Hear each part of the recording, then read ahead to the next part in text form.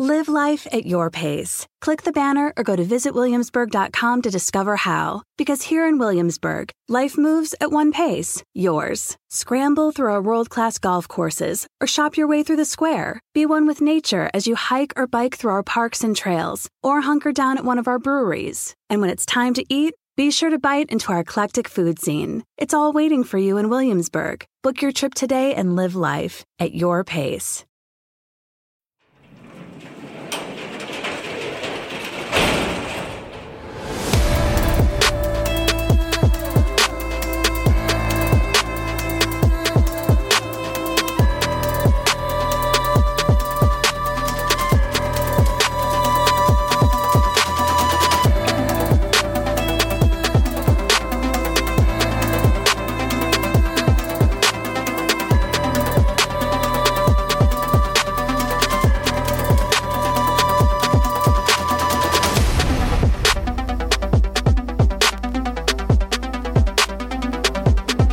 Not a day to celebrate,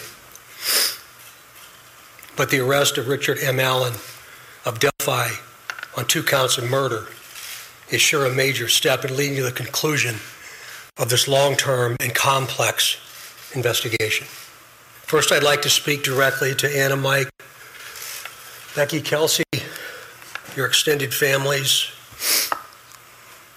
along with the entire Delphi community that certainly has grown and now includes our nation and even many countries around the world.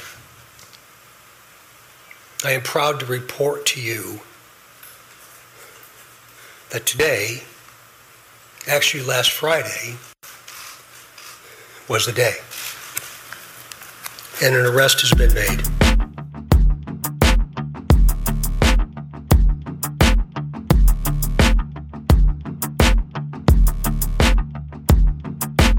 5 weeks ago today, we sat down and delivered an on-the-fly update on the Delphi murder case. And that was when Indiana State Police Superintendent Doug Carter, Carroll County Sheriff Tobe Lesenby, who is now the outgoing sheriff, and Carroll County Prosecutor Nicholas McLeland had a scheduled press conference. This was on Monday, October 31st, better known as Halloween.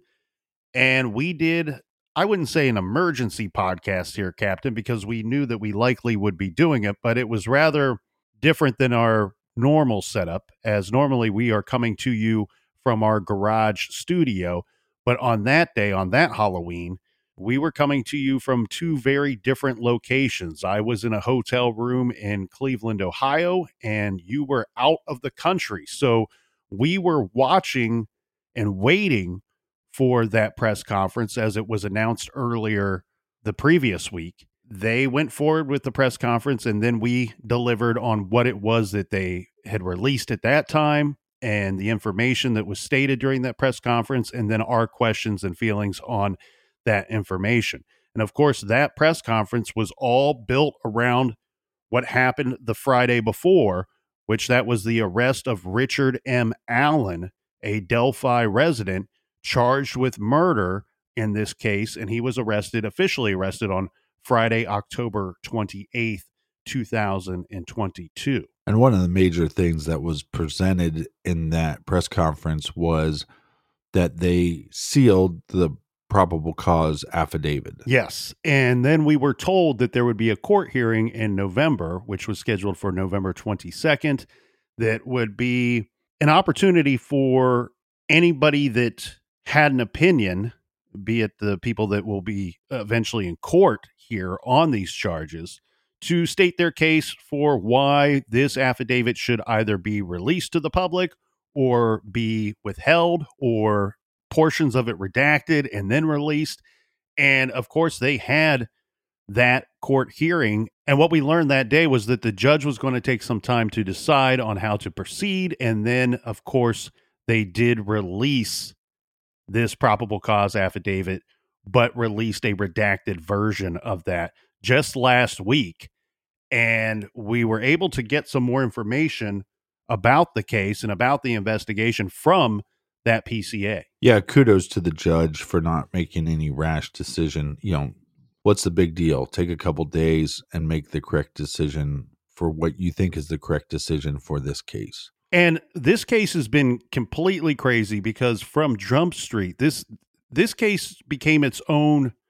You know, we have a monster that's responsible for the murder of 2 innocent little girls, but this case became a monster in its own online with all the speculation and people piling on throughout the years, and it's not stopped. It's not stopped with the arrest that took place in late October, and it's not stopped with the information that is coming out. So one thing that was interesting to me, Captain, was there was a lot of speculation about the sealing of this document in the first place. And I saw a lot of people coming out of the woodwork on Twitter, on the internet, on Reddit and such, and criticizing the investigators and using this sealed document to back up their criticism of those investigators. And I want to be clear here. I don't do a lot of pushing back on social media, but I had to jump in when I saw this because I felt like that it was taken out of turn a little bit, because really, truly what we have here is the prosecutor is the one that sealed this document, that requested that it be sealed and remain sealed. Right. And the police or law enforcement, the Indiana State Police, in fact, Doug Carter, stating on the record before they released this document that he was fine and comfortable with the document being released, saying that he believed that the probable cause affidavit spoke for itself. Now, the criticism being that, well, law enforcement has really botched this investigation and they wanted it sealed because once it's released, it will be clear to everybody how they kind of bungled the whole investigation. Well, again, it was the prosecutor that was asking that this document remain to be sealed, not law enforcement. It was the defense and the media that was requesting that it be released to the public. The prosecutor was simply saying in this hearing 2 reasons for keeping this document sealed would be, one, and this is what kind of shook me, when the prosecutor stated that there is reason to believe that there are other actors involved. I think that was probably the most shocking thing to come out of this hearing. The other reason being that there are witnesses that are named in this PCA. I agree with the prosecutor. Their safety should be a concern. And keeping these witnesses safe is a really good thing, not just in this case. It's a good thing for everyone, for all of society and all cases, past, present, and future. Agreed.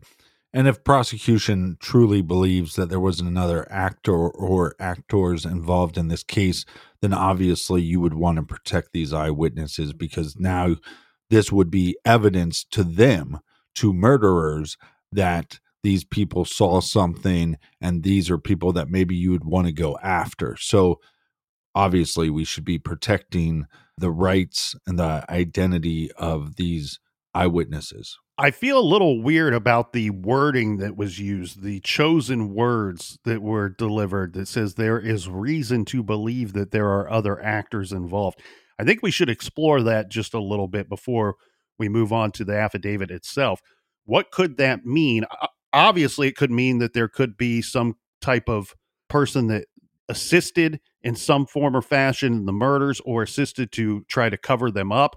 I think that this is a very blanketed statement, and at least I'm hoping that that's the situation, because while reviewing everything that's come out, and again, this is so weird that we don't know, there's a lot of things we still do not know in this case, but reviewing what has been released, it sounds more to me that I would put the probability high on the fact that maybe Richard Allen, if he is in fact guilty, and again, he's innocent until proven guilty in the court of law, but if he is in fact guilty of this double homicide, maybe he told someone or somebody covered for him in some way in previous statements to police. I feel like this could be, people shouldn't run too wild with this statement, because I think it could be a very blanketed statement, and it could be that somebody has some type of involvement on a much smaller scale. Yeah, or there's some reason that maybe Richard would have known that the girls were out there on the trail that day. Right, because while we have this arrest going on, everything that was focused on this case with the Kleins, their names have not been mentioned since Richard Allen came into the fold. But simply put, the probable cause affidavit is basically a statement that they're going to be giving to a judge to make so they can make an arrest in the case. Right. And that's the thing. When this document is released to the public, we need to keep in mind that this is not a document that is saying, here are all the reasons why Richard Allen is guilty. That's not what they're saying. They're giving just enough information. Here is some information that we find to be credible, and we believe that this credible information is pointing a finger at Richard Allen. Judge, would you sign off on this and please let us go and arrest him? And we will continue to build the case after that, but we need to get him off the streets, because if he is the person that committed these murders, then he's a very, very dangerous man. Yeah, because I think at first sight of this PCA, it seems like the evidence against Richard Allen is pretty weak. But then once you learn that they don't have to put all the evidence in the PCA, and they just really need to put enough to make sure that they can make the arrest, then you go, well, really this PCA doesn't matter all that much, because there could be a mountain of evidence against him.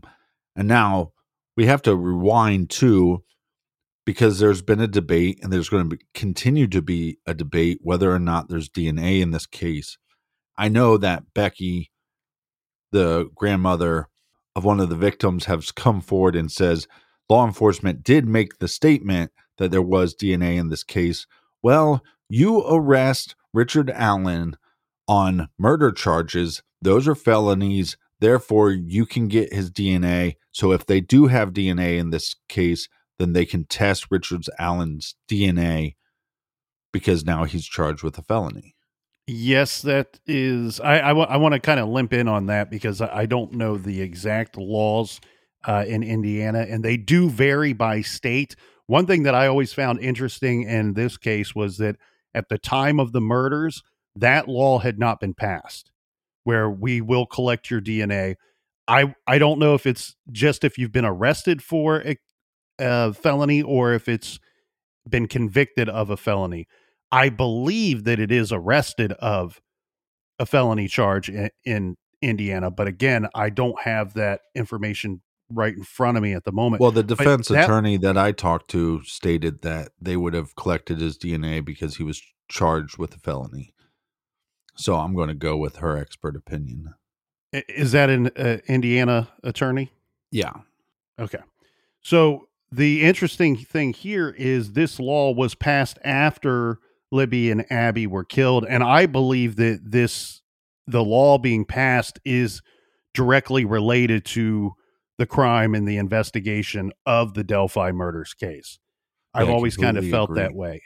And as far as DNA goes, it's interesting that you bring that up, because DNA is not mentioned in this probable cause affidavit, which there's a couple of things that are very interesting to me in this affidavit, obviously. Let's go through some of the highlights quickly, and I'll give like a very quick summary of the document itself, because the document, for those that have not seen it, it's 8 pages long, and it's about 7 pages of information as to why a judge should sign off on the arrest of Richard M. Allen.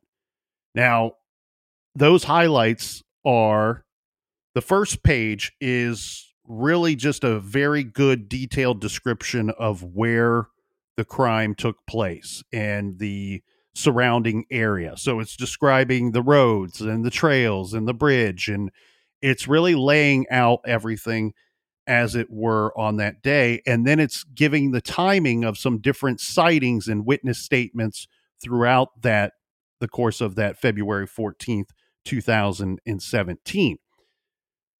The highlights would be that there was a bullet found at the crime scene, a live round, an unspent round with extraction markings on it. And that bullet they later determined belonged to or came from a gun that is owned by Richard Allen. And we also learned that the video that was taken by Libby that day on the bridge, very quickly after Bridge Guy makes his way across the bridge and approaches the girls, we now know that one of the girls said gun to the other. So they spotted the gun in Bridge Guy's possession as he was getting closer to them. And that's something that we had speculated on in the past, that there must have been some way. We know that Bridge Guy was directing the girls to where he wanted to take them. Right. And now we know that a gun was used to corral them and control the situation. What is not mentioned in the PCA is the manner of death, how the girls were killed. So some people have speculated, well, we now know that a gun was used in the crime, so maybe they were shot. And there's, again, we still don't know that information based off of what's come out. I think you could argue it either way. Personally, my feelings have always been that they probably weren't shot, because of all the rumors that ever came out in this case, and there was a lot of them, but at no point do we ever have anybody saying that they were at the trails that day, which we know a bunch of people were, and nobody ever saying that they heard a gunshot or gunshots that day. Well, and just to rewind a little bit, when law enforcement for the last 5 to 6 years have said, look, we can't talk about certain pieces of evidence. And one of those pieces, now we know that the girls state gun. Well, now that you know that there is a gun involved somehow, in some way, in this crime, that becomes important. And then this bullet shell, this unspent bullet that's found between the girls at the murder scene, becomes a pretty big piece of evidence, and obviously something that they didn't feel that they could share with the public because it could hinder the investigation. Yeah, and that's always been one bit of criticism amongst others that law enforcement have had to deal with in this case. Many people saying, well, how much more of a video, how much more of audio do they have? Why won't they release that? And people had speculated maybe it was because the girls were killed during the course of the video or the audio. What we've always been told and what we've always said here in the garage is the information that we were getting was always that there was nothing on any of the additional audio or video that's not been released to the public that would help to identify the killer. Maybe the word gun may have helped to identify the killer, but again, I think that was much better to withhold that information from the public. Then we have the bullet, the unspent bullet that is found at the crime scene where the girls were killed and where their bodies were discovered. It just reminds me of some of the statements that law enforcement has stated throughout the course of this investigation, and all of them are ringing true now. You know, one statement that Tobe Lesenby said, and this is when his office was coming under criticism for the investigation dragging on for so long. You know, you got video, you got the guy on video, you got his voice on video and on audio, and yet there's no arrest. What's the problem? And amongst other questions that he was fielding, one of the answers he gave to a question that was asked of him in one particular interview was that our investigators will know it when we find it. That we will know we have the right guy when we find him.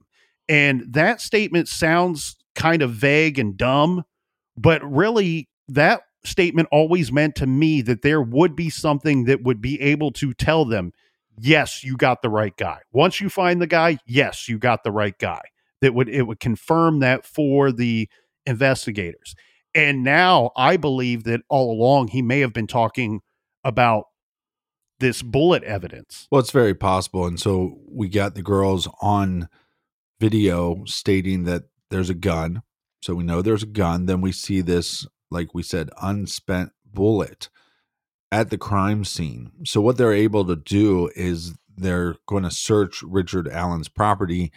He has multiple guns, but one of his guns is a .40 caliber gun, and that matches this bullet. Now, how do they match this bullet? Now, early on, when they would do this ballistic test on guns, it was the hammer hitting the head of the bullet.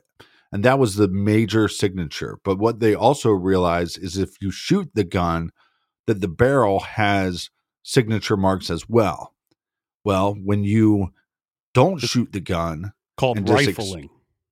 Right. If you don't shoot the gun and you just extract the bullet. Shoot the bullet, yeah. Then there's a marking as well. So now, if you have a situation that a bullet is fired, you have the marking on the head, you have the barrel markings, and you have the extraction markings. The problem here for law enforcement is going to be that they only have extraction markings, and this science, and I think the defense attorneys stated it pretty well, this is not an exact science. That these signatures, it's really based on who is testing the information. So it's not exact fingerprint science where it's like, oh, well, we have his fingerprint on the bullet. No, we have markings from the gun onto the bullet that are very similar. Once they go to court, prosecution is going to have their experts to argue their points, stating why it does match, and then the defense will find experts that say it doesn't match. So it's a little bit of a confusing situation, especially for those that are not very familiar with guns. But as I understand it, this is how I am, Captain. I'm one of these guys that I own firearms. I do not know much about guns in general.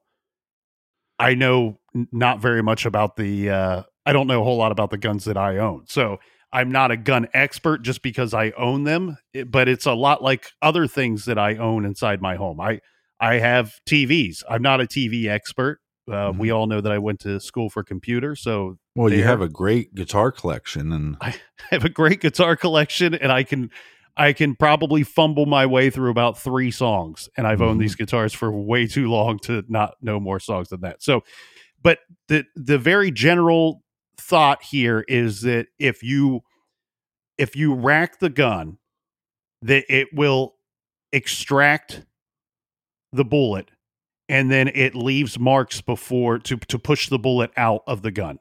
What probably happened in this scenario is that he either racked the gun or during the commission of some kind of fight or scuffle, the gun got racked and the bullet was extracted.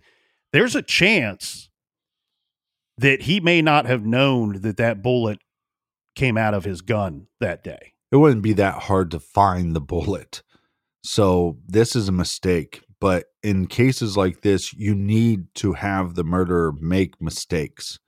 So this was a mistake. Now, I don't want to go down a crazy conspiracy rabbit hole theory, but there's been a lot of talk early on in the investigation that maybe they're not releasing certain audio clips because maybe this person posed as law enforcement. And I keep seeing that being brought up online. One of the reasons that's being brought back up online is because a .40 caliber is probably the most popular caliber that's carried by law enforcement. Now, I ask multiple gun experts, as I am not one of them, how common is a .40 caliber gun? And they'd say, well, it's probably one of the most popular handhelds. But if you look at popularity of bullets, it's not even in the top 5. You normally have a 35, a 9mm, a 22, a 12 gauge shotgun.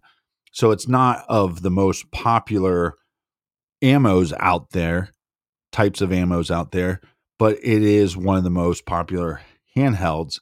But where conspiracy theorists will go wild on this is that the .40 caliber is probably the most popular when it comes to law enforcement. That may be. I'm going to have to disagree there. I actually think that a .40 caliber handgun would be an uncommon police used weapon, but again, all that stuff varies from jurisdiction to jurisdiction, from agency to agency. They all have their own protocols. They all have their own standards that they've created throughout the years. My general understanding of law enforcement and the guns that they typically carry, the 9mm is a very common service weapon. And you might see a 40, 45 with being carried by detectives, a 40 caliber gun. So 40 caliber handgun, while I wouldn't say that it's uncommon, I would also 100% agree with you about the bullet, because the bullet is a 40 caliber bullet is a little more uncommon, just for the fact that they are more expensive ammunition. And so people tend to buy guns that have cheaper ammunition, and the 40 caliber is more expensive. Well, I should have stated that because I'm not an expert on this, I did want to reach out to people, so I was able to talk to two gun experts that also train and do training with law enforcement as well. And both of them said that the 40 caliber is one of the most popular, but as far as law enforcement goes, but not as popular in the normal public's view. The other highlight here is that the probable cause affidavit discusses a vehicle. And this, again, remember, we go back in time and we remember Doug Carter telling the public, hey, we are looking for the owner of a vehicle that was parked at the old CPS building. This vehicle is mentioned during the affidavit, and they're also linking Richard Allen to this vehicle that they are discussing in the affidavit as being parked, his vehicle being parked at the CPS building. Couple of things, though, here that I'm seeing online, and it's kind of regurgitated time and time again, that I want to address. That they go, oh my God, this guy, he says he was at the trails that day, and he looks exactly like Bridge Guy. He's wearing the same clothing as Bridge Guy. I get it, but I also want to point out that we've said that, not you and I in particular, but we, the public as a whole, have said that 7 or 8 times about other individuals leading up to this arrest.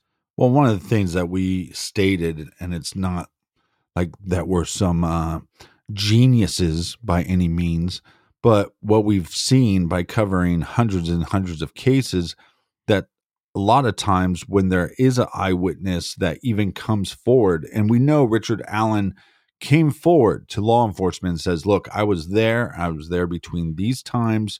This is a detailed description of what I was wearing. Now, to me, if I'm law enforcement and I see, okay, here's a guy that matches somewhat the build. He's telling us he was there. He describes Bridge Guy's clothing to a T. I'm going to be interviewing that guy early and often. But the problem here, and what we stated a long time ago, and we've covered this case multiple episodes, so I couldn't tell you what number of episode it was that we stated this, but we've stated time and time again in murder cases, you have to look at the eyewitnesses, because we've seen it over and over where the eyewitness gets involved, lets law enforcement know that they were there just in case somebody saw them, and now they become an eyewitness and not a person of interest. The problem, and I will state it again, like we stated before, the problem I think with this case was early on, we had a large number of agencies involved, multiple agencies with multiple agents doing these interviews. And I think that hindered the case, maybe not so much for the search of the girls, but it hindered the case in interviewing witnesses. Well, and that in itself, I mean, we know of at least 4 agencies that were directly involved since day one. And we know that officers and agents throughout the state of Indiana were involved since early on in this case. And you're absolutely right, Captain. You do have to employ all of the resources that you have. And in some cases, your resources are that you have an army of people. And so yes, you do need to use them, especially with a case of this magnitude and a case that has this many tips coming in and possible witnesses, people possible having been to the trails that day, the day before, the day after, 300 people involved in the search for these girls. So you have a lot of people to question and interview. You have a lot going on, but yes, you're exactly right and spot on in your thoughts. It can cause a bit of chaos in your investigation, and it can easily cause disorganization in your investigation. Well, and instead of throwing Doug Carter and the ISP and everybody under the bus, what we have to remember, and what they've said multiple times, which was so confusing at the time to me, but is so clear now, is he said that once we have this individual and once we're able to look at this individual in the face, we're going to have to start the investigation all over again. And I think he was making those statements because they knew probably after the first year, we had too many cooks in the kitchen and we need to reorganize the information that we have.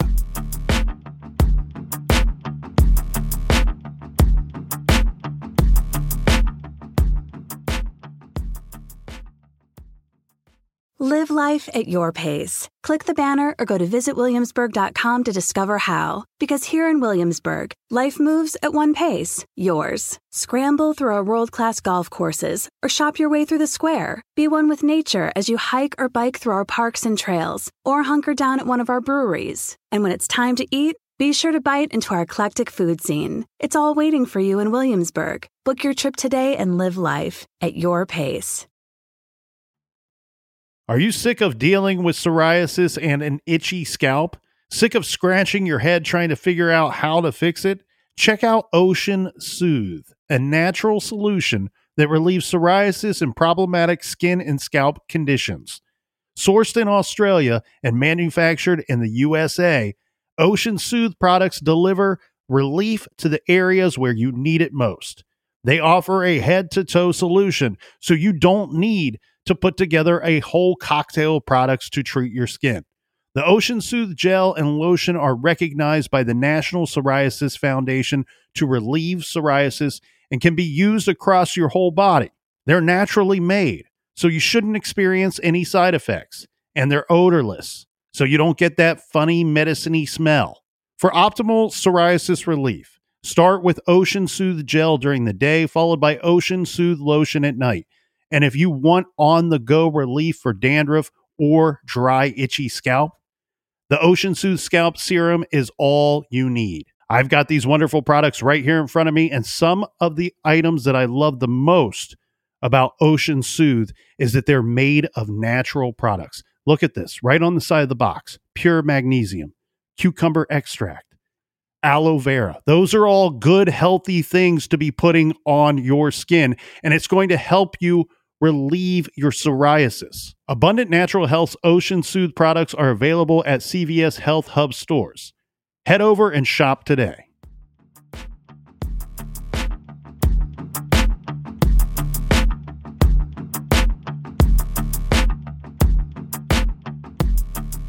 He is innocent. He has told us that very emotionally. He has thanked us for our help.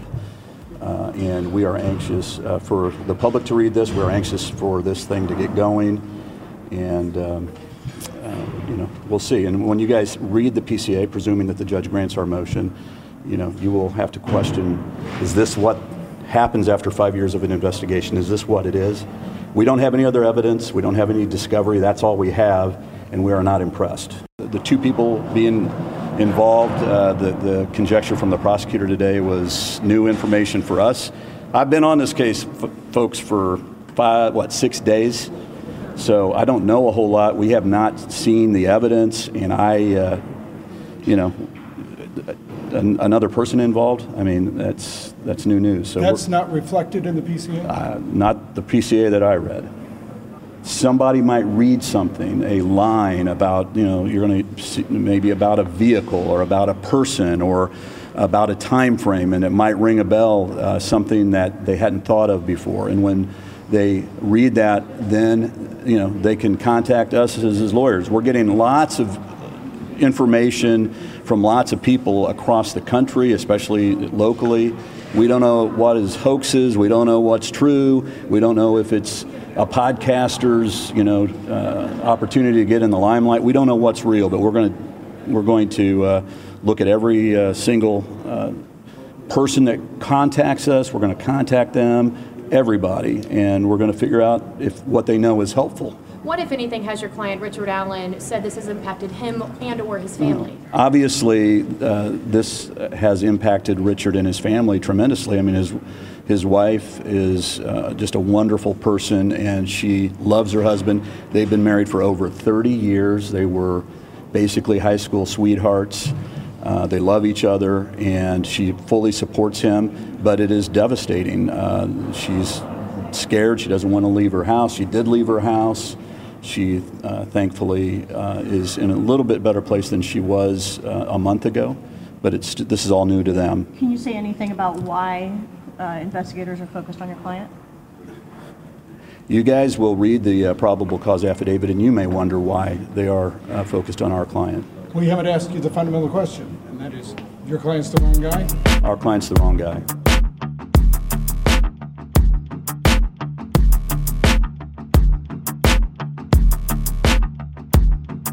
All right, we are back to the windows, to the walls. We got our computer expert. We got our beats expert diving and dissecting crimes. Cheers to everybody. Cheers to you, Captain. Cheers to all the good people out there joining us again one more time on this case. And look, expert at what? I don't know. I'm a garage expert.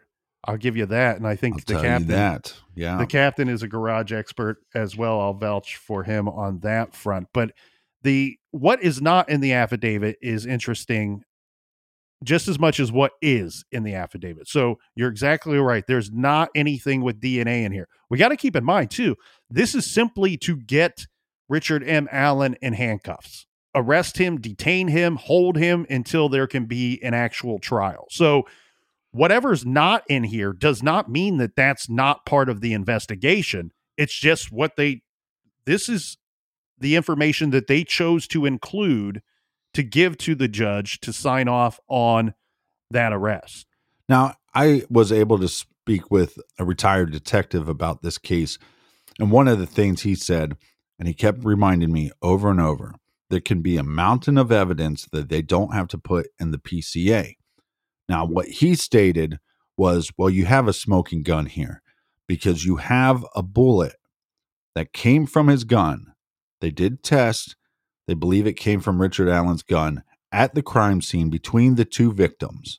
And that should be enough because, and not just because it was there, but when they asked him about it, there was no reasonable explanation. His explanation was simply, I don't know how that got there. So that would be enough for them to keep him to trial. And like you said, that is the point of the PCA. And I could be absolutely wrong on all of this information right here. And I want to point out why it would not be in this document, even if it were to be true. So DNA, they could have it. Maybe they have it today, but didn't have it when they were requesting the arrest, as the captain pointed out. Correct. That's a possibility. We also don't know what tests have been conducted since the arrest of this man. Now, we know that there was a search of his property in his home leading up to his arrest, and we'll get into that. That's in the PCA. So we don't know if they've come into DNA evidence since then. The other thing with how the victims were killed, I don't believe that they were shot. We do know that a gun was used in the course of these crimes that were committed that day and the homicides. But the thing is, I feel like if you have a bullet that is found near your murder victim and you're using that to sign off on his arrest, what they're not saying in the PCA is that we recovered a bullet from one of the victims or both victims that matches a bullet that would have come from Allen's gun. Right. And we've looked at this case since the beginning, and never once have we heard anything of an eyewitness being an ear witness saying that they heard gunshots. And then there's been some question too about the the search of Richard Allen's home. How did that come about? There's some debate out there. Did he consent? Was a search requested and he consented to the search, or did they actually get a search warrant? I'm of the belief that they got a search warrant, and we'll get into that here in a minute. But if that is the case, then that means there's another document out there that likely has a good deal of information in it that nobody has seen yet. Well, and that's the reason why I'm going to say that he possibly consented to this, because that information, I believe prosecution would have to ask for that information to be sealed as well. And since there's no report on that on the news, I'm just guessing that he consented. I mean, it states also that his wife is saying, hey, those clothes that he wore the day of the murders, we have them. We own them. We never threw them away. So they have those to test as well. And so not only there's no DNA evidence reported in the PCA, but hair samples, cloth fibers. There's so many other things, fingerprints, that they could have, but they don't have to state in the PCA. Yeah, so let's get into the PCA. Rather than just citing some of the highlights, I want to give some direct information from that document. So I'm going to jump ahead to page 2. And on page 2, this information is interesting. It says the video recovered from victim 2's phone. So they're referring to our victims as victim 1 and 2 throughout this document, not by name. And it says the video recovered from victim 2's phone shows victim 1 walking southeast on the Monon High Bridge while a male subject wearing a dark jacket and jeans walks behind her. As the male subject approaches victim 1 and 2, one of the victims mentions gun. We had talked about that earlier. Near the end of the video, a male is seen and heard telling the girls, guys, down the hill. The girls then begin to proceed down the hill and the video ends. A still photograph taken from the video and the guys down the hill audio was released to the public to assist investigators in identifying the male.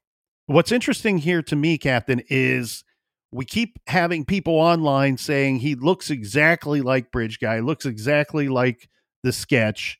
And again, with the reminder that we've said that about 7 or 8 other individuals. One thing that's really interesting to me is that when do we hear this guy's voice? Because the audio, guys down the hill, was such a big part of the public plea for information from law enforcement in this case. And I'm not seeing anybody or reviewing anything where people are doing voice comparisons between Richard Allen and the recorded audio. The lawyer that I was able to talk to was stating that as well, as this could be something that they could bring in an expert to say, look, it matches. Again, this is not an exact science, but to have an expert come in and say, we believe that Richard Allen's voice is the voice that you hear on the recording. I also think, too, we have video evidence, which you can then turn into still frames. I would assume with pretty low-level technology, you can do some measurements of the bridge, measurements of the planks, and get a better idea of how tall this individual is, because Richard Allen is very short. And I think if they did those tests and they were able to determine that Bridge Guy was over 6 foot tall, which I don't think he was, but let's just say that they could determine that, then obviously that would rule out Richard Allen. So that's something also that they could be doing. This is what the lawyer told me. This is another little bit of technology that they could be doing to strengthen their case. But again, they don't have to put that in the PCA. Yes, and at one time they did give us a vague opinion on the height of Bridge Guy. And while Richard Allen is on the shorter side, he does fit in the range that they were suggesting to the public as what they believe the height could be of the individual seen on the bridge that day. The document on page 2 goes on to say that victim 1 and victim 2's deaths were ruled a homicide. Clothes were found in Deer Creek belonging to the victims, south of where their bodies were located. There was also a .40 caliber unspent round less than 2 feet away from victim 2's body. found between victim 1 and victim 2's bodies. The round was unspent and had extraction marks on it. I'll jump ahead here to page 3, Captain, and it says, Blank advised when she was leaving, she noted a vehicle was parked in an odd manner at the old Child Protective Services building. She said it was not odd for vehicles to be parked there, but she noticed it was odd because of the manner it was parked, backed in near the building. So a lot of people are stating that this would be a one way for an individual to get close to the trails, to the bridge that day, not conceal their vehicle so that no one would see it, but back it in so that you could at least conceal your license plate from any passerbys. Yeah, and what's also not in the PCA is there could be other eyewitnesses that saw an individual get into a vehicle. They might have the vehicle of the suspect down to one make and model. And so even though you have Richard Allen that says, I was there that day, we don't know if he lied to law enforcement about which vehicle of his he drove because they own several vehicles. So that would be pretty damning evidence, but again, not in the PCA. Yeah, and so in regards to the vehicle, what we have here is we have 3 different eyewitnesses that give varying descriptions of what vehicle they believe that they saw there that day. Now, none of them are saying this is the make and model and year and color of a vehicle that I saw there. They're giving a quick description, right? Can you tell me a vehicle that you thought that it looked like? And some people could just get the name wrong on these here, but as the captain points out, Richard Allen did own, him and his wife owned more than one vehicle. And that reminds me to circle back to something we discussed just a minute ago, the search warrant or consent to search his home. The other thing, it does not have to be Richard Allen that gave consent to search his home. It could have been his wife. Right. It could have been his wife that gave consent. But we'll circle back to that here in a minute again. So the vehicles were described as a PT Cruiser. Another witness described it as a smart car. And I think that the third, I'm looking for it here. I can't find it right in front of me, but I think that the third witness may have described a small SUV. Does that sound correct? Regardless, let's skip the third one, but a PT Cruiser and a smart car are the descriptions that I have right in front of me in my notes here. It states here in the document that investigators discovered Richard Allen owned 2 vehicles in 2017. At that time, he owned a 2016 black Ford Focus and a 2006 gray Ford 500. Investigators observed a vehicle that resembled Allen's 2016 Ford Focus on the Hoosier Harve store. I can't be pronouncing that right, but they have surveillance video from a store, and they have a vehicle that they believe resembles Richard Allen's 2016 Ford Focus seen traveling westbound on CR 300 North or County Road 300 North at 1:27 p.m. on the day that the girls were killed. So what's interesting to me here is I would not in all of my life describe a Ford Focus or a Ford 500 as a PT Cruiser. To me, a PT Cruiser is a rather distinct looking vehicle, but you know, we all have our opinions on these things. I could see someone describing a Ford Focus as a smart car. You know, when smart cars first came out, a lot of them were on the smaller side, and a Ford Focus is certainly a smaller, more compact vehicle. Then the document goes on to state a bunch of the different eyewitnesses of having seen people coming and going from the area around the time of the murders. We have, as the captain points out, Richard Allen, who's saying, yes, I was there that day. In fact, he says that he believes that he was there on the trails from about 1:30 to 3:30 that day. I don't know that we need to get into the rumors of how he got picked up. What do you think, Captain? Because there were about 3 or 4 different rumors coming out on how they went from this guy is a potential eyewitness, he was just somebody that happened to be there on the trail that day, to, okay, this is now our murder suspect. Well, it could be as simply as them going back and reorganizing the information that they had from 2017. There's been all these statements made that the FBI made a clerical error, and that's why they never reinvestigated Richard. But I think it, like we said, I think it goes back to a lot of too many cooks in the kitchen. Well, and the thing here, the first rumor was that his arrest was directly related to the dive search that Kegan Kline may have provided information to law enforcement, and then they had the dive search, and whatever was found or information learned during the course of that search is what put them hot on the trail of Richard Allen. That was a rumor. The other rumor was that he had some kind of conflict, altercation with a neighbor that led to an arrest and him being forced to submit DNA, and that DNA came back with a hit in the murders.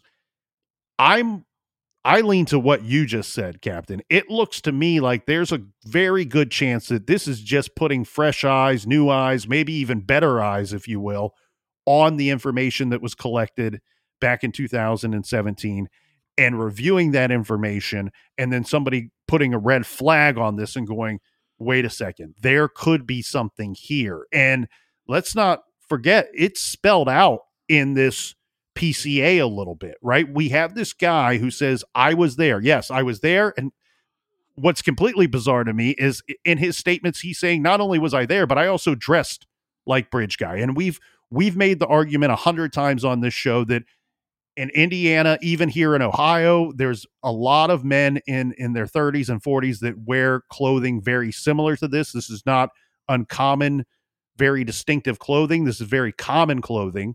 But we have Richard Allen saying, yes, I was there from 1:30 to 3:30.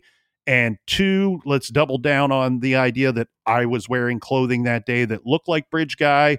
I might have even, some of your witness statements of having seen potential Bridge Guy might have been people just seeing me.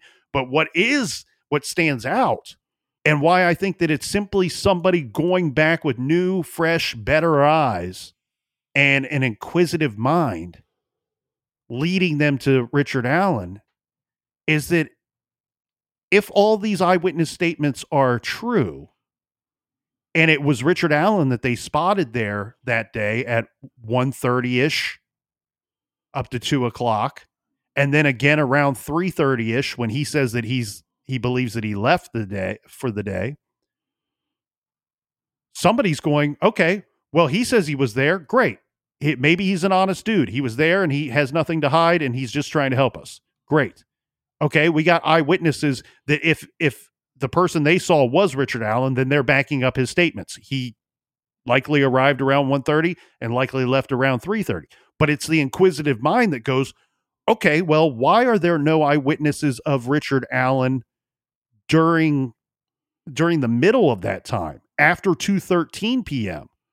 And that's when somebody says, oh, well, that's because he may have been in the woods with the girls, killing them at the time that nobody's seen him. I'm normally not the smartest guy in the room. Heck, I'm not even the second smartest guy in this room.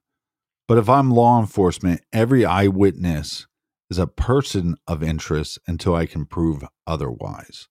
And maybe that would be the reason that they went back and was looking into eyewitnesses and looking at them through the lens of being a person of interest that led to him. But I also think that something had to happen because this moved very quickly. And I also don't think, hold that thought.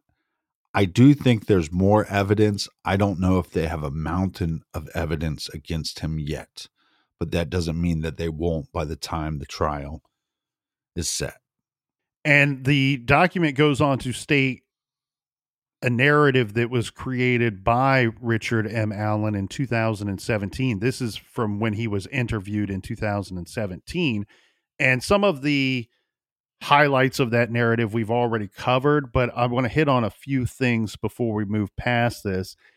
He's saying that he parked his vehicle near he says the Farm Bureau building. And now police are saying, well, we think that either he doesn't know the names of the buildings or he purposely gave us an incorrect title for the building to throw us off the trail. Now they're saying, he very likely was the person that parked at the old at the old CPS building, and that he, is describing the building as a Farm Bureau building. Well, think about this. Let's say we have a list. We're law enforcement. We have a list of eyewitnesses. Now we start getting surveillance from different businesses in the area. And maybe it's as simple as he says, I was driving this vehicle when we know he was driving this other vehicle.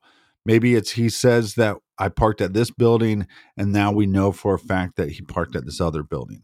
Once law enforcement sees that an eyewitness lied, you have to make them a person of interest. And that could be as simple as it is. Go back through his statements, and now with this evidence, we can prove that this one statement is a lie, and that could be enough to go, okay, my sniffer test is going off here. We need to re-examine Richard Allen. Yes, and I believe I may have said February 14th earlier. I probably should have said February 13th instead, but going on here, some more information. Blank advised that the male subject was wearing a blue-colored jacket and blue jeans and was muddy and bloody. She further stated that it appeared that he had gotten into a fight. Okay, so this is one of the witnesses that likely saw Bridge Guy leaving the area that day. And we have a couple of different eyewitnesses that may have seen Bridge Guy leaving the area that day. They all give a little bit of a varying description of who or what they saw, but this one's really interesting because this one states a blue-colored jacket, blue jeans. The person I saw was muddy and bloody, and had appeared to have gotten into a fight. So then we fast forward in the document to October 13th, 2022. Richard Allen was interviewed again by investigators, and it also states that Richard Allen's wife, Kathy Allen, also spoke to investigators. And she confirmed during that discussion that Richard did have guns and knives at the residence. And she also stated that Richard still owns a blue Carhartt jacket. So now when you file, and this is why I believe that there was probably a search warrant, and I would be interested to review that document if it ever comes out to the public. Because the very next line in the PCA states, on October 13th, 2022, investigators executed a search warrant of Richard Allen's residence, and then it gives his address. Among other items, officers located jackets, boots, knives, and firearms, including the Sig Sauer Model P226 40 caliber pistol that is believed to have extracted the live round that was found between the two victims' bodies.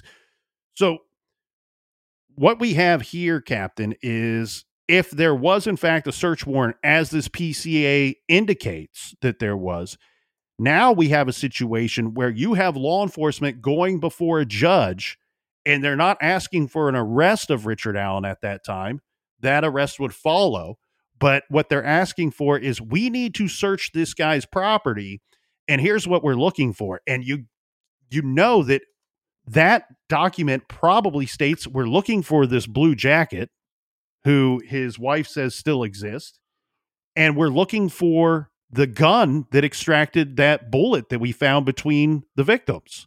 Here we are. They likely found both of those items at his home. We know that they found the gun because the gun with the ballistics test, the tool markings test, is what I believe 100% sealed the arrest of Richard Allen. I agree. I don't think we'll have enough time today to dive into this, but Richard Allen's attorneys did make statements on the PCA, and one of the things that they were trying to say to point to his innocence is, well, he hasn't changed his job, he hasn't changed where he lives, he didn't even get rid of these weapons, he didn't throw away these clothes. That's not an argument on whether somebody's innocent or guilty. That's just a fact that he just didn't do those things. And there's plenty of killers that don't throw away the clothes they were wearing when they committed a murder, or throw away the weapon that they used when they committed a murder. So to me, that was such a nothing burger where it's like, okay, well, congratulations. That's not an argument. Right. Exactly. The statement that he didn't get rid of any of these things does not exclude him from being the killer. right? Criminals, as you pointed out, make mistakes. Criminals do dumb things. And I'm thankful that they do dumb things. And this may just be a big example of Richard Allen being a dumbass. And he didn't get rid of very incriminating evidence for whatever reason. Could be that guns are expensive. Maybe he's like, they're never going to catch me. I've spoke to police 5 years ago. They don't know their ass from a hole in the ground. Mm-hmm. They don't know what's going on. I have no reason to worry about losing these items or wanting to get rid of these items because they're expensive and I don't want to have to replace them. Or, we talk about killers keeping souvenirs. It's not very hard to believe that maybe his murder weapon or a weapon that was used during the commission of these crimes is some type of prided souvenir of his. Well, on top of that, why would you get rid of a gun if you didn't know a bullet came out of that gun at the crime scene? And because law enforcement never released that, just think if law enforcement would have released that early on, well, we found a bullet that wasn't shot at the crime scene. Then if Richard Allen is the killer, then he would obviously want to go, well, I need to get rid of that gun now. Yeah, so that's interesting, and I'm glad that you explored it in that manner because there's a couple things here. One, the portion of the video where one of the girls says gun is never released to the public. He very likely did not know when the recording started. He was not, the way that it's described makes it sound like he's not directly in front of the girls when one of them says gun. Maybe he never heard one of them say that. He doesn't know when the recording started. He may not know if the gun was racked and that bullet comes out during some kind of fight with the two girls and he's losing control of his two victims that he's corralled with this gun. One, he may not know that bullet was there. So he does not know that he made that mistake. The other thing though, too, is let's say he racked the gun. Because if he's losing control of these girls, one thing that will quickly straighten out people and get people's attention very quickly is cocking that gun and making that sound. Right. That gets everyone's attention. We discussed this when we talked about the audio and why there were difficulties with the audio. There were a lot of leaves on the ground that day. It's February in Indiana.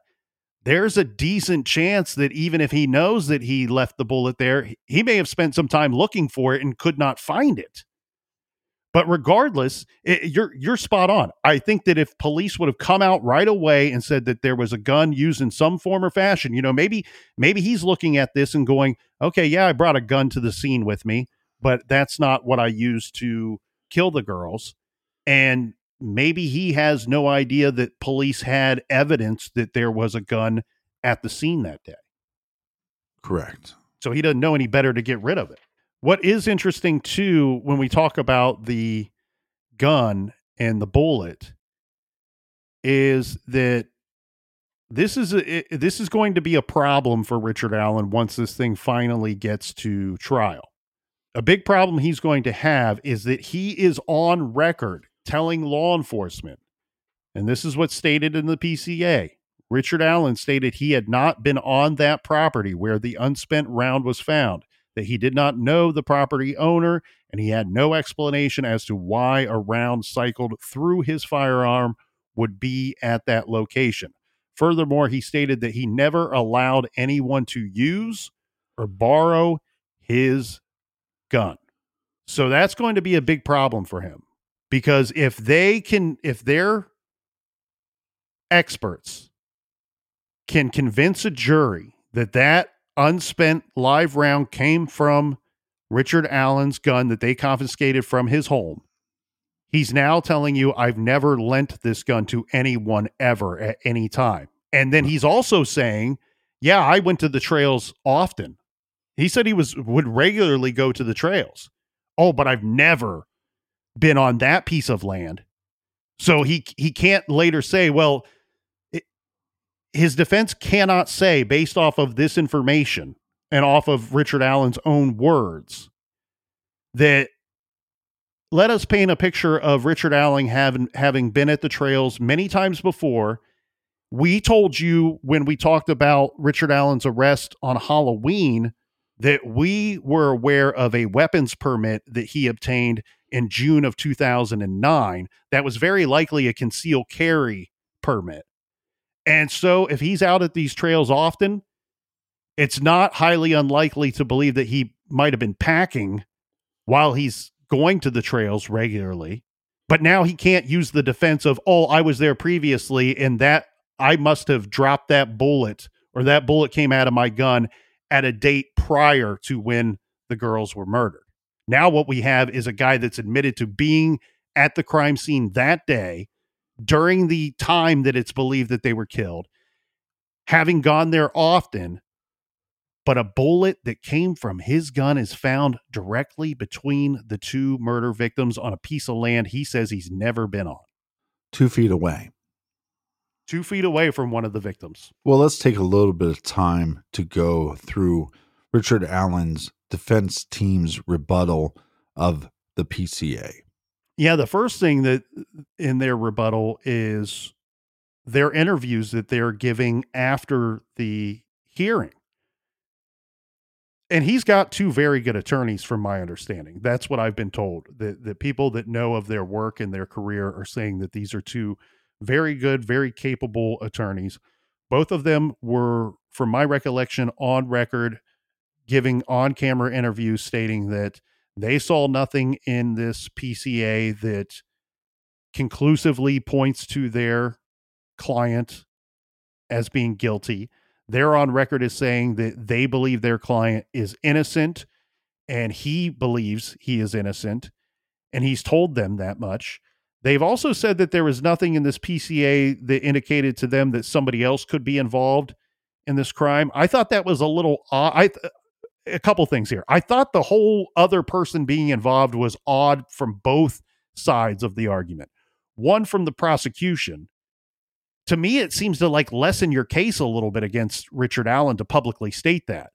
And maybe they're just saying it like using that as additional ammunition for not having the PCA released, but at the same time, the prosecutor showed up to the hearing telling the judge, yeah, I brought a redacted version of the PCA with me today, that if you were to release it, we would ask that you release this redacted version instead of the full document, which again, there's eyewitnesses' names stated clearly in and throughout that document. And those people need to be protected for many, many reasons. Not that we're just going to have a court case coming up, but I also thought it odd on the defense to say, yeah, we don't know what the prosecution's talking about somebody else being involved. I think regardless of who you're representing, I think you want to keep that door open. Now, if you want to go hard and fast about it and say, look, we don't know what they're talking about, it doesn't really matter because our client is innocent. So we don't know if this was committed by one or two or more people had some kind of involvement. It really doesn't matter because our client is innocent. That's one thing. But just to say that, to not leave the door open a little bit seemed a little weird to me. But what we do have here, go ahead. Well, you have to follow that up with his final statement at that courthouse that day. Was he basically was also stating, hey, look, I've just been on this case for 7 days. I don't know much about this case. So other people involved, I don't know exactly what they're talking about, because he's basically telling you, I haven't had time to dive into this. And I think he even made the statement of something that people in the media and podcasters and armchair detectives probably know more about the case than he did at that time. Last week, they being Richard Allen's attorneys, released a statement, a press release statement, stating that they do not want to try this case in the media, and they intend to adhere to the Indiana rules of professional conduct that provide guidance on pretrial publicity. And they do point out, look, the police and prosecutor's office have conducted many press conferences over the 5+ years of this investigation, and even additional press conferences following the arrest of their client. So I think it's fair for them to give their 2 cents on everything. And they pretty much release a 3-page document to the media that states in bullet point form, here's some reasons why, and here's some reasons that point toward Richard, or Rick, as they refer to him throughout this document, as being innocent. And one, we should point out, he's never been arrested or accused of any crime in his entire life, let alone a crime of this magnitude up until this point, obviously.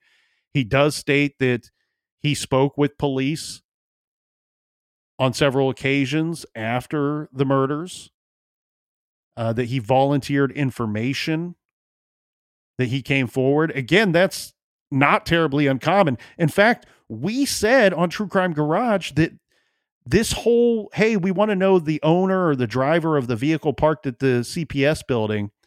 We said years ago that might just be a ploy. That just might be some kind of con job to get someone to come forward to explain away why their vehicle would have been seen there that day. We've seen and reviewed many cases in the past where there's a fictitious vehicle that's made up by police to try to get the perp to come forward. And now we got a whole nother name on our list of people that admit to being in that general area that day on the murders. Well, turns out that might have been Rick Allen's vehicle. And then him coming forward to police and saying that he was there that day, again, does not make him, it doesn't point towards innocence, in my opinion. It points to simply exactly what he's saying. He was there that day. That's not a disputable fact. It's something that is fact. He was there that day, puts him on the suspect list, in my opinion. And a lot of times these guys will come forward and they'll say, yes, I was there that day, because they know that they were likely seen by somebody else and they're trying to get ahead of it. They're trying to get ahead of it. So you don't have to ask me, well, why were you there that day? And you said you weren't there that day. To me, any time that you put yourself at the crime scene, which that whole crime scene is the park. And so by him coming forward, that doesn't point to any innocence at all. That points to the probability, that points to the possibility that he could be the killer. Again, I agree with you. You then take that person and they're not an eyewitness. You put them on a person of interest list. Well, and then they're trying to call this bullet, they're calling it a single magic bullet. So they're trying to discredit the bullet information. And again, yes, is it exact science? It sounds like there's an argument that it's not exact science, but to call it a magic bullet is really an attempt to publicly discredit the information that led to your client's arrest. And I don't have a problem with them making a statement, because the PCA was released to the public, but then a judge issued a gag order on the attorneys. And so I think the sad thing for me in this case is when they made an arrest, I started thinking, well, this is the beginning of the end. But the more I've talked to experts, lawyers, defense attorneys, other individuals, detectives, and law enforcement, this is the beginning of the beginning. Yeah, and I think you and everybody are correct in that. And we can see that in the information that we know about this case. We know there's going to be a bond hearing. I believe that's scheduled for February of next year. So that is in the foreseeable future, but there also would be a probable cause hearing at some point. There's going to be a preliminary hearing at some point. All of those three things could take place all at the same time.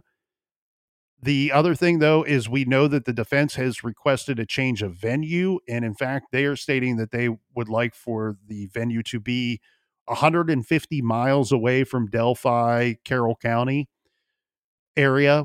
But we know that the trial needs to stay in the state of Indiana. And so that makes it a little difficult. There's not a whole lot of places that they could end up having this trial if they were to get their request granted that it's at least 150 miles away from Delphi, because he can't get a fair trial in Carroll County. That doesn't have to be granted. That's something that a judge will take into consideration and make a determination on at a later date. There's a chance that we don't see Richard Allen actually in an actual trial until August. I would say maybe August of next year would be the earliest that I would anticipate a trial. This thing could also be 2024 before he's in an actual trial. It might be up to 18 months is some of the thoughts that I've had on this ever since his arrest, that we could be waiting 18 months to get this.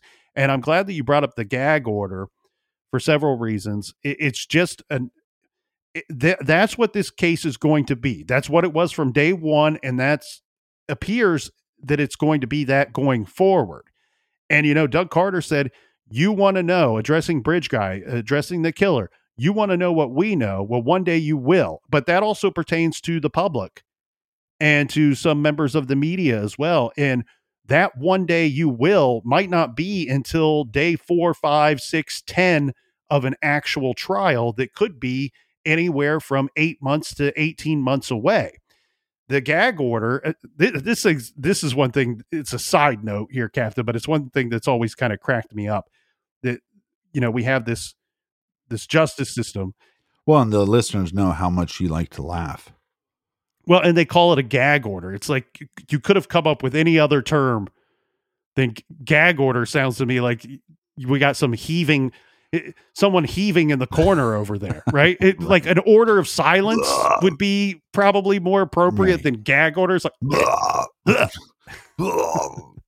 So one thing that I do want to thank all of our listeners, I've received a mountain of emails thanking us for our continued coverage on the Delphi case. We first covered this case in May of 2017 in episodes 110 and 111. We were one of the first podcasts to cover it. That's back when there was very little information, and we had 2 episodes full of speculation, full of rumors, and we went on to cover it many times since then. You know that we have now done, previous to today, Captain, we have done 17. We've dedicated 17 episodes, about 17 hours of coverage, plus today, devoted to this case. And back in May of 2017, when we first covered it, we said that we were going to see this thing through to the end. And now here we sit, over 2,000 and roughly 20 days later. And now we have a very big and very bright light at the end of the tunnel. Now we still don't know where the end of the tunnel is, how long it's going to take us to get there. But for the very first time in 5.5 years, starting in mid-October, it looks like there's a very big and bright light at the end of the tunnel. And I'm excited to see what comes of this going forward. And I said we covered it 17 times on True Crime Garage. We've also discussed this case countless times on our other show, Off the Record, which is available on Stitcher Premium if anybody wants to go and listen to those shows. And then if you will allow me to do this, Captain, I'm going to break one of my own rules, one of the garage rules that we have. We have a very short list of rules here in the garage, and this one was implemented by me, but I'm going to go ahead and break one of my own rules, one of our agreed upon garage rules. And when we first started this flying ship, we said that one thing that we were going to steer clear of, was to get in a habit of defending ourselves. We have put ourselves into a position where we throw out speculation, where we examine a case, we bring it into the garage, we take it apart, we put it back together, see if everything works, and then we give our opinions on these cases. Sometimes we're right, sometimes we're wrong, sometimes the case remains unsolved, and we just don't know what is right and what is wrong until the cases are solved. But I'm going to break my own rule here and defend ourselves here for a moment, because with all the gratitude that came from the listeners we thank you for your continued coverage, there also came a little bit of pushback. And some of that pushback was, well, guys, don't you think you owe somebody an apology now? And here's the thing. I want to be clear in this statement. First of all, I will be giving 0 apologies in this case, for a mountain of reasons. But one of them will be, when all these suspects, and I'm using air quotes here, all these people that were pushed forward by the media and by locals of this person was arrested for this serious infraction or this crime or this murder or attempted murder or molestation. He looks just like Bridge Guy, sounds just like Bridge Guy. If it walks like a duck and it quacks like a duck, then it definitely is a duck. Us in the garage, we're telling everyone, hold on, let's pump the brakes a little bit here on this. Let's not string this guy up just yet. Let's pump the brakes a little bit here. In one of our coverages, we discussed an individual that we labeled this individual as DP. DP was a person that has told police that he was at the trails that day, on the day that the girls were killed. And then later his story changed. We at no time, and I know I can say 100% as fact, yours truly at no time said that DP is a suspect in this case. What we pointed out was that an individual that puts themselves at a crime scene, be it Delphi, be it JonBenet Ramsey, be it Lane Bryant shootings, any case that you can think of out there, unsolved case that you can think of, any person that puts themselves at a crime scene on the day of the crime should be considered a suspect and should be looked at as a person of interest until you can clear them of such. Now, what we thought was a misstep in the investigation, or appeared to be a possible misstep, was that when this individual changed their story, from everything we could see, it looked like they were still being considered a witness, a potential witness, instead of a potential person of interest. And it was of our opinion to move that individual back to the person of interest list rather than just an eyewitness. No apology will be made, because every part of our opinion is true, and it holds true to this day, and it holds true to every case going forward that we review. We will still hold that opinion on other cases. But keep in mind what happened here in Delphi. Rick Allen told police that he was there that day. He was at the trails on the day that the girls were killed. And then later, they swallowed that pill early on. But later, at some point, something changed in the investigation that led them back to Richard Allen. And he switched from being a potential eyewitness to a potential person of interest.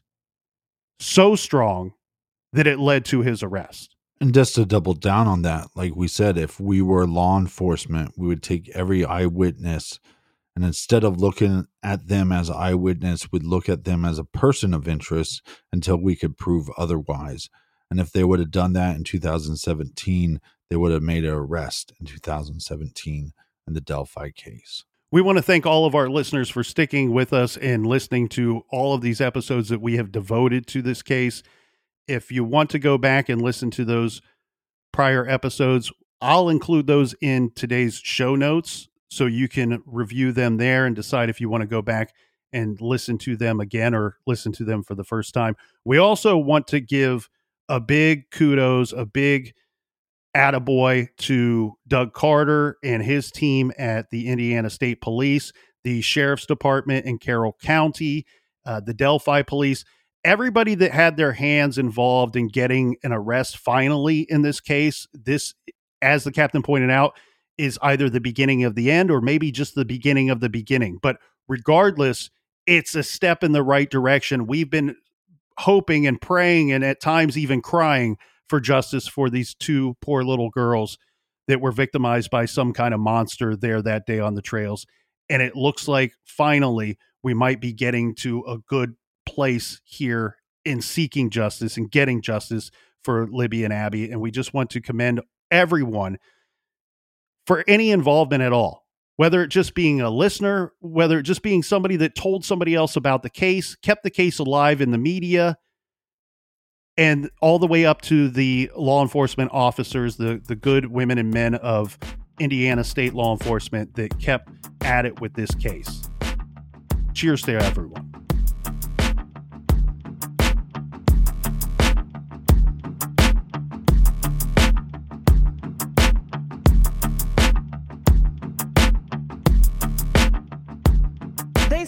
police didn't contact Allen after Abby and Libby disappeared. Instead, Allen voluntarily talked with investigators about being on the trail that day.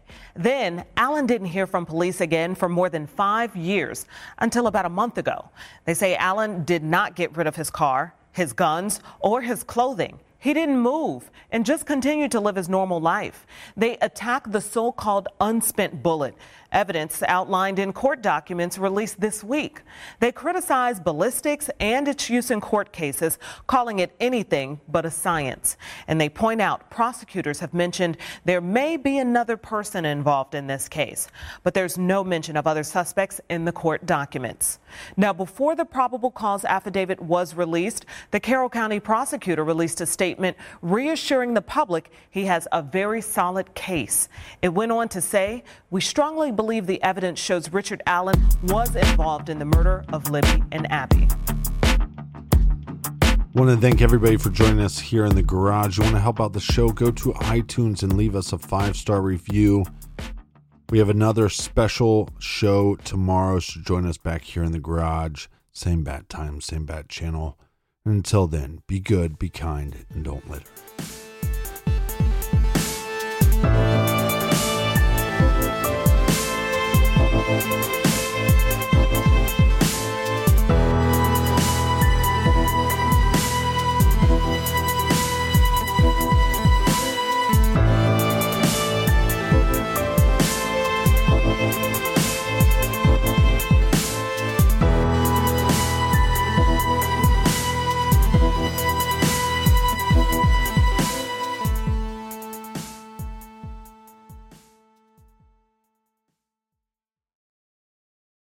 Live life at your pace. Click the banner or go to visitwilliamsburg.com to discover how. Because here in Williamsburg, life moves at one pace, yours. Visit a live archaeological dig site on the very grounds where America began, or walk the fields where our country was won. Live like a colonial by day or track 18th century ghosts by night. For all the history to be found here, there's plenty more to make for yourself. It's all waiting for you in Williamsburg. Book your trip today and live life at your pace.